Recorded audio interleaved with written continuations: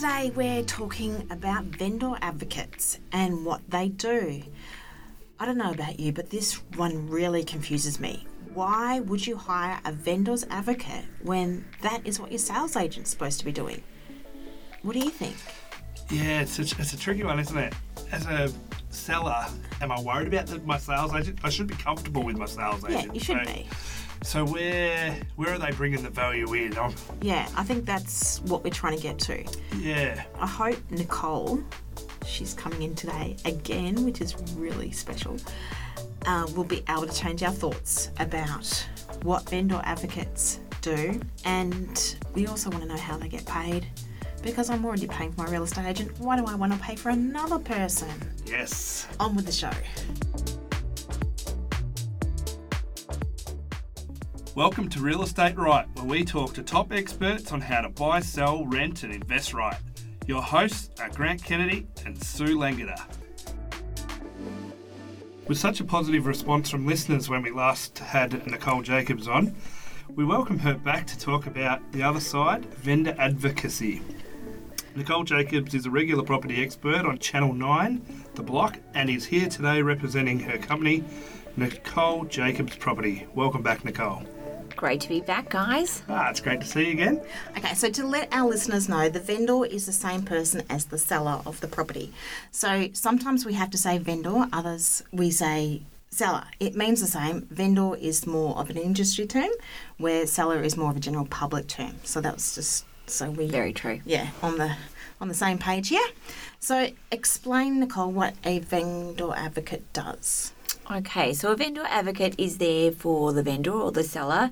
They're traditionally, and there's lots of different roles a vendor advocate can take, but the main role is to help and advise the seller as to which agent they should use to sell their property. Okay. So does that mean that you are the arch enemy of the real estate agent? Well, the way I look at it, they got called in because you were part of that equation, so part of the cake is better than none. Fair enough. Are you there to keep them honest in their education to the seller? Is that part of the role, or is it simply to just find a preferred agent that you're confident in already? Or Well, personally, I will only be advising that they bring in agents that I trust and think are very professional anyway. So it's not to make sure they're doing the right thing. It's to make sure that there is a real fit between the vendor and the agent. And I think that's imperative. You're going to spend the best part of 6 weeks at least. You'll have a 4-week campaign on and maybe a couple of weeks getting the property ready. So you've got to like them, you've got to trust them, and they've got to be, on a level where they feel really comfortable to communicate. So I think that that's the main reason I vendor advocate is, and I only ever do it if somebody asks me to do it. So it's not something that we chase as far as business goes, but really happy to sit down because I know a lot of the agents in the areas to be able to say, okay, for this person, I think that you could go with these couple of agents. Yeah, and what do you think are the deciding factors, say, for person A versus person B? Is it personality types, or is it purely based on results that you know, like agents based on the area that you're looking at selling in? Or so for me, the number one deciding factor for a vendor is usually personality. Do they gel with that person? Because I make sure that they know they've got to get along with this person, but they'll get a feel. And you probably the same. You walk into a cafe or a club or whatever. Yeah. Probably all too old to go to clubs, but not all too old. But you know what I mean. You get it straight away when you meet someone. Yeah, okay. So when you meet someone, you either gel with them or you don't. And I think that that's what happens instantly when they meet one of the agents. Second driving factor would be how much they've appraised the property for, which is a real sticking point because you can obviously overinflate to get a listing. And then spend the whole time actually re-educating them back to the figure you felt they could get at the start. Or you could present that figure and say, obviously we'll try and get above that. But a lot of people just want to hear a figure that's up in fairyland and they believe that their house is obviously better than everybody else's in the street anyway. So my education of that vendor before the agents have even come through is to say, okay, this is where we think it sits. Let's hear what the agents say. Yeah, because I know... I'm not battering real estate agents down or anything, but there are some real estate agents that will sell themselves based on an inflated price. Would you say that's true? Oh, there's definitely agents that will do that. They don't tend to Something that last people long. have to really watch out for. The ones that overinflate constantly just don't last long, or their reputation isn't good because they're constantly not achieving what the vendor.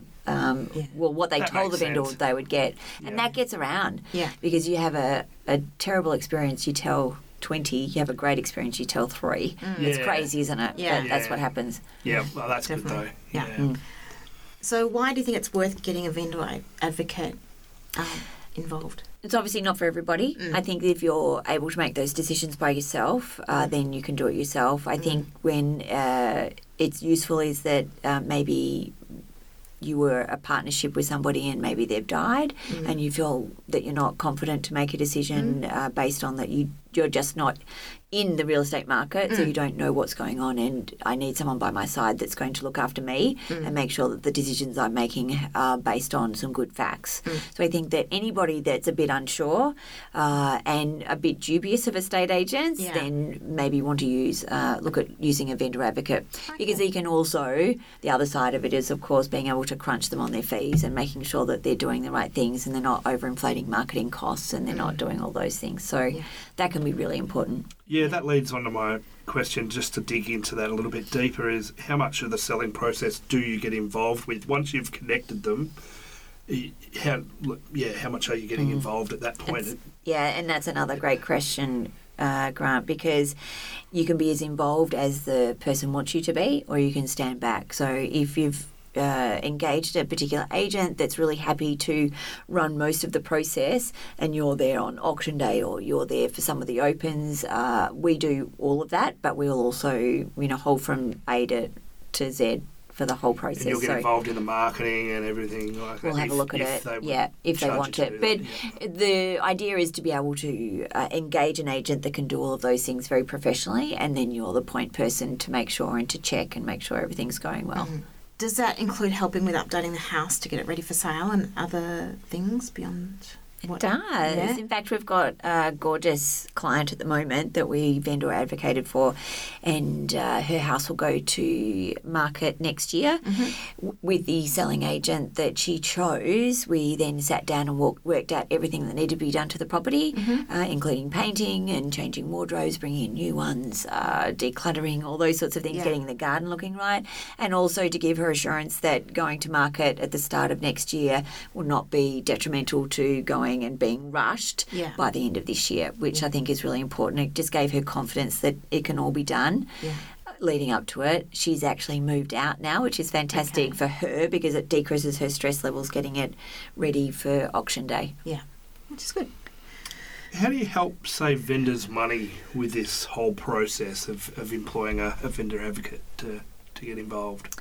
Well, the role of the vendor advocate obviously is to have a look at what the ongoing, what fees are standard at the moment, and does that agent warrant, asking for 3% when everyone else in the area is doing 1.5%?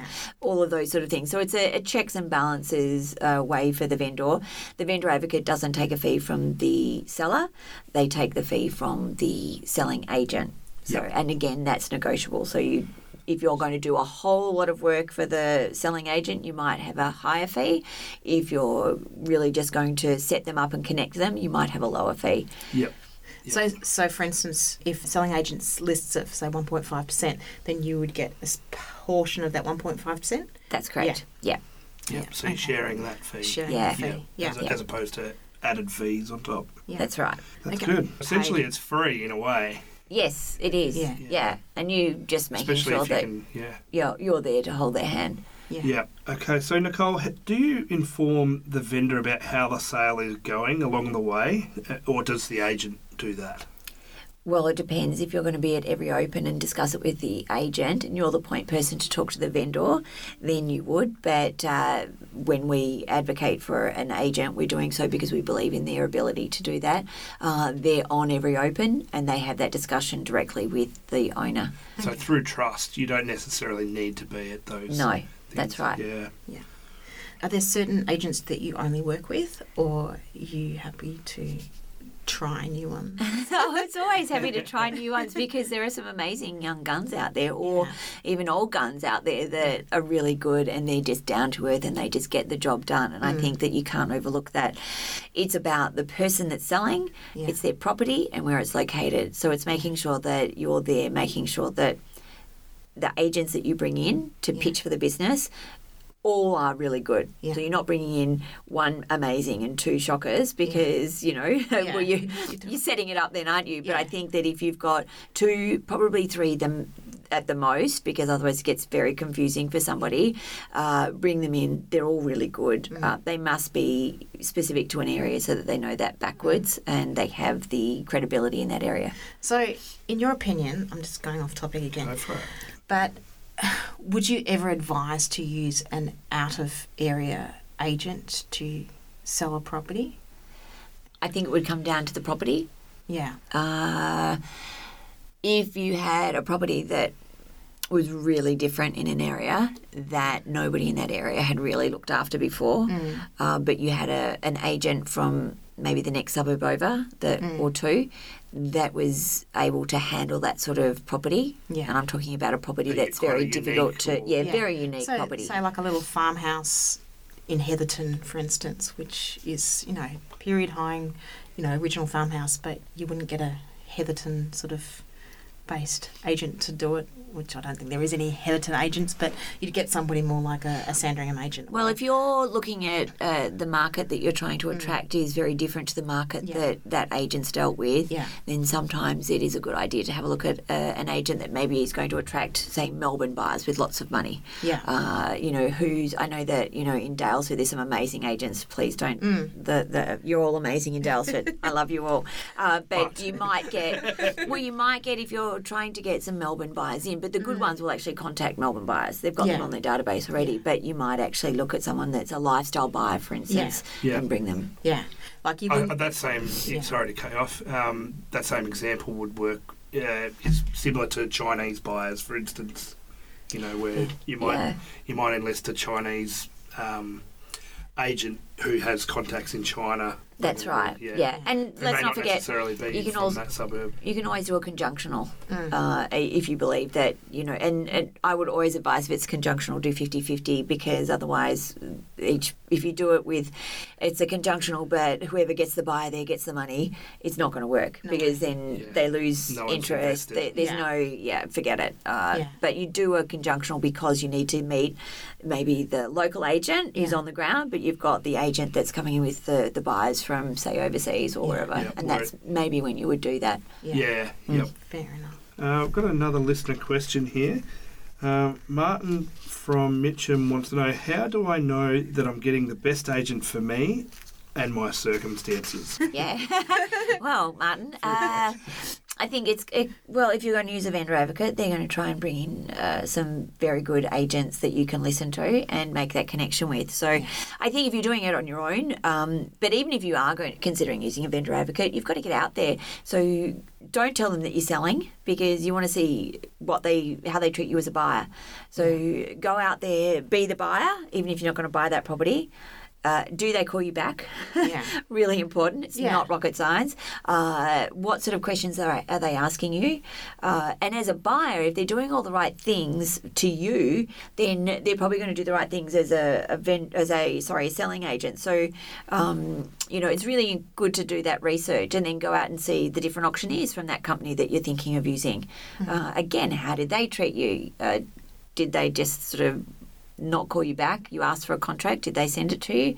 All those little easy things that if they can't communicate those things and they can't get them to you, then you probably don't want to use them.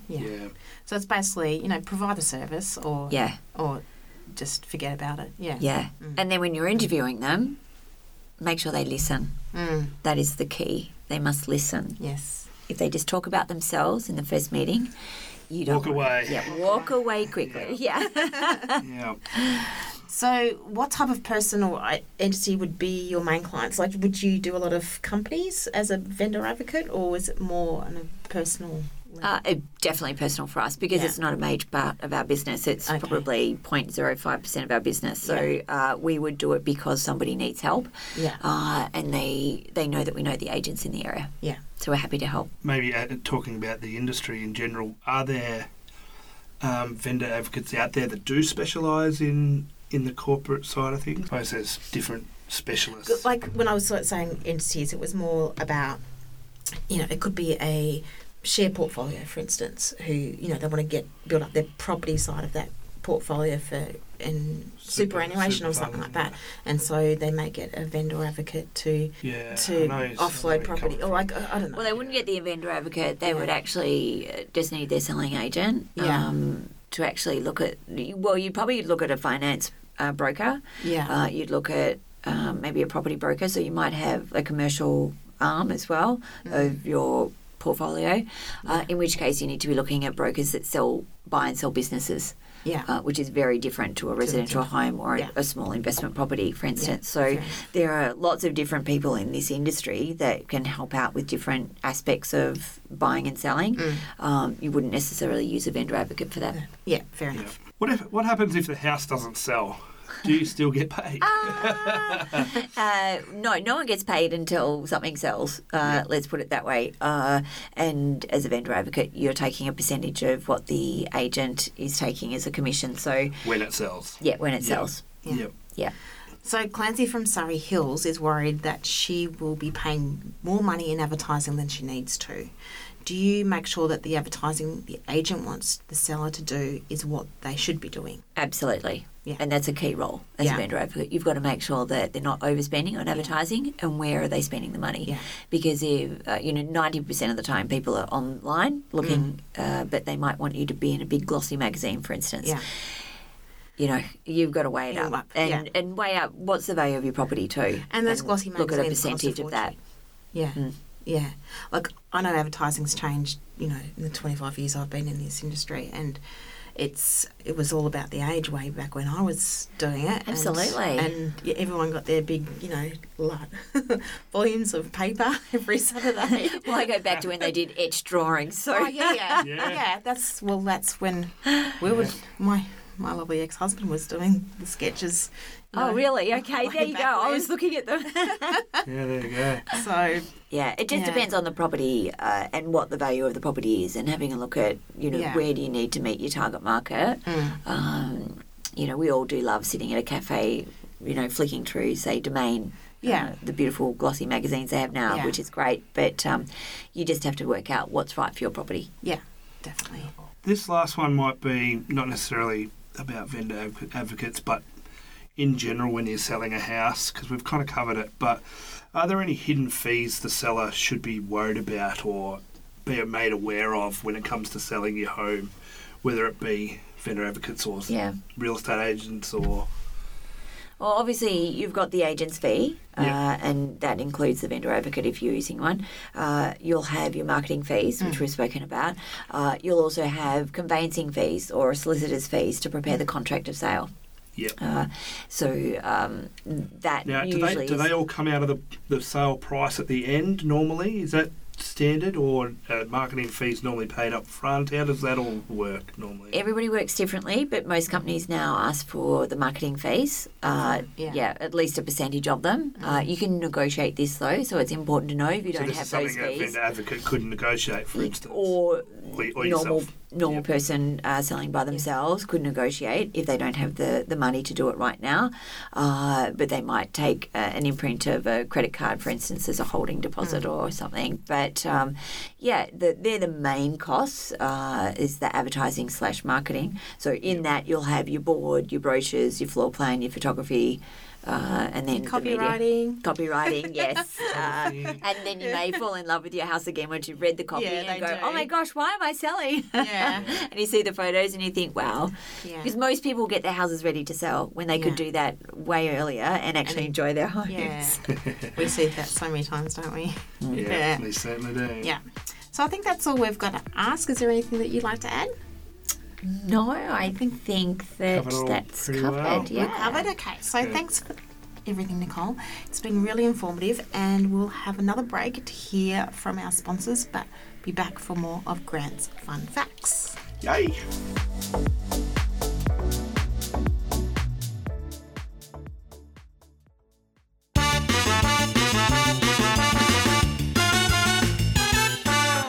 And now for Grant's Fun Facts. Well, this one's random, useless fun facts, probably, for real estate this time. In Japan, most houses depreciate in value. Now, you may be able to tell me if I'm wrong here. Half of all houses are demolished within 38 years, and there is virtually no market for pre-owned homes, or it's very little. Per capita, there are nearly 4 times as many architects and more than twice the construction workers than we have. I couldn't verify that fact, so let's hope it's right. Well, I've been to Japan, Yeah. and I must say that there are a lot of high-rises. Most people don't own a home. They just rent. There you go. Yeah. But they're also in negative interest rates now too. Yes, negative interest rates. So, Which means, what does that mean? The bank's almost paying you. Yeah, Yeah. they are. mortgage. Yeah, Yeah. they're paying. Well, they They are. are doing that Yeah. in Scandinavia. I'm pretty sure. Yeah, as well. somewhere It's as the- well. Yeah, quite a few places. Yeah. Yeah.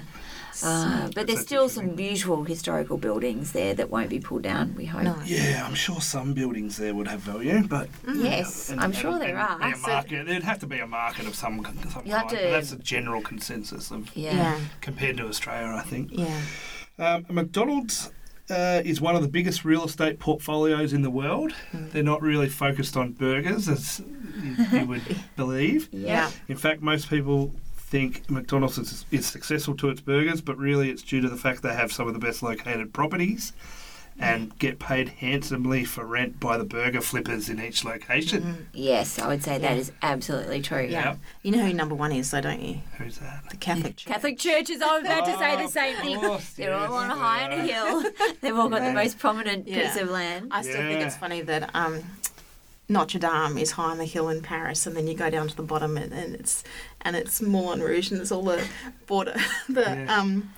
bordellos and stuff like that. I just think, where do these Catholic priests go? They just go down the hill. Yeah. No, the churches have worked it out many years Yes. ago. Yeah, yep. And, yeah, going strong. The White House has been valued at approximately $110 million. There you go. Not sure when, I couldn't get a date on that, Couldn't you? but I found that in a few spots. So, yeah. Wow. There's your There you fun go. facts. Wouldn't like to live there. No, No. not with the current head of the house. Oh, I don't know about any of them. much I think history that going there's on a there. lot- Yeah, I'd like to walk through it. Yeah. Definitely like to walk through it. Yeah, But not- no, so yeah. would I actually. So now I've got my quick quiz. So Nicole, what's your favourite Melbourne cafe? I'll go with Cornerstone in Hampton. Oh, okay, yeah. So local. So Yes. what's better on the cafe thing, cappuccino or cafe latte? You can give a third. Flat white. Okay. Soy. Weak soy, flat white. Must be bonsai or happy soy. no other options. No other option. If Fair they enough. don't have it, I don't drink it. Fair enough. Well, there is. I them. like it. Okay, who's your favourite cafe or restaurant owner?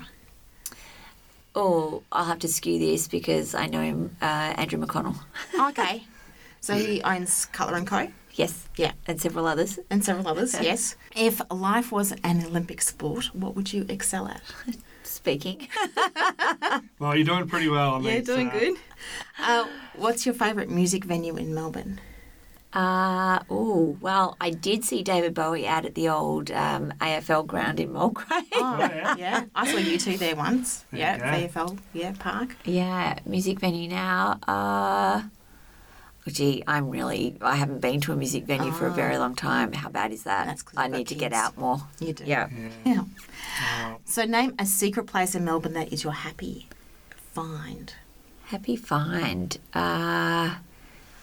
I think any of the rocks down on the beach. I know it's going to sound bizarre, but I Yeah. do love just going down to Greenpoint Yeah. or Hampton or Sandringham Beach. There's just some gorgeous little spots there Yeah. to sit and watch the kids and the dogs and all Yeah. the rest of it. Yeah. yeah, Nice. absolutely. Name your favourite Melbourne architect. Oh, Neil Clarahan. Yeah. because we've got a mid-century home that was designed by Neil Clarahan. Okay. And, of course, he is the late Neil Clarahan, which is very sad. So, but he was quite old. He used to work with Boyd. Yes. And then we engaged Julian Brenchley to continue the big renovation of that home. So, Okay, nice. Oh, fantastic. Yeah, sounds good. When was the last time you stood to watch or gave money to a Melbourne street busker? Oh, that's a really good question. My kids frequently give money to buskers because Yeah? my daughter busks. Okay. So I go. don't know if I can count her, but at South Melbourne Market, you'll see Zara Okay. singing I think away we can with her count her. girlfriend, We can count Ella. Yeah. Yeah, that sounds like a bit of fun. They earn good money, buskers. Oh, they do. Yeah. Yeah. Does she have to have a license? Yes, you have to Yeah. have a licence. They've Yeah. got that through the council. Yeah. Yeah, Yeah. very important. Yes. So, what's your favourite style of Melbourne house? Oh, well, obviously I love modernist architecture, but I do love a Victorian. Yeah. I get weak at the knees when I walk through a great Victorian. Yeah. I just think so much history, just so many beautiful building qualities. Yeah. Yeah, when they're done up really nice. And Yeah. and it was the They're boom beautiful. time of Melbourne, history where money was rich and thrown around. And Yeah, So, the large Victorians Yeah, are the- grand. yeah. Yeah. I do love a Queen Anne. Yeah. Beautiful. I can get excited about pretty much any architecture, actually. Okay. As long as it's unique in a certain way, I think. Yeah. I find, yeah, Yeah. just something a lot of houses I find all look very similar, but then you'll just come across one that's just got something unique that just, And I think Yeah. when you step inside them, it's very much about a feeling. Yes. yeah. I can walk that's into right. $10 million homes and feel nothing. Yeah. Yeah. Whereas I can walk into something for, $2 million and just go, wow, this is a happy place. Yeah. Yeah. Yeah. Yeah, absolutely.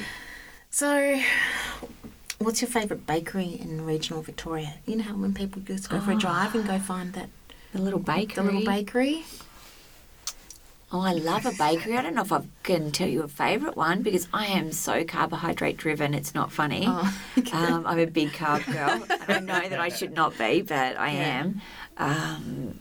All bakeries can be the answer. Beechworth? Yeah, Beechworth. what I I love Beech- Beechworth Bakery. Yeah. Yeah, they do a good Beechworth. job. Yeah, Yeah. they do good. They've got a name Yeah. for themselves, that's for sure.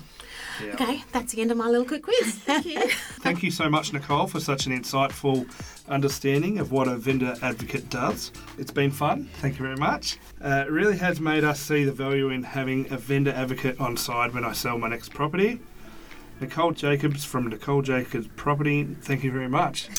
My absolute pleasure to both of you for having me in. Next week, we are talking about buying in a group or partnerships. What are the benefits and what are the pitfalls, especially on a legal stance? It's one that you won't want to miss, especially if you're looking to buy something with a new partner or even a sibling. Subscribe to your favourite podcast app so you don't miss out.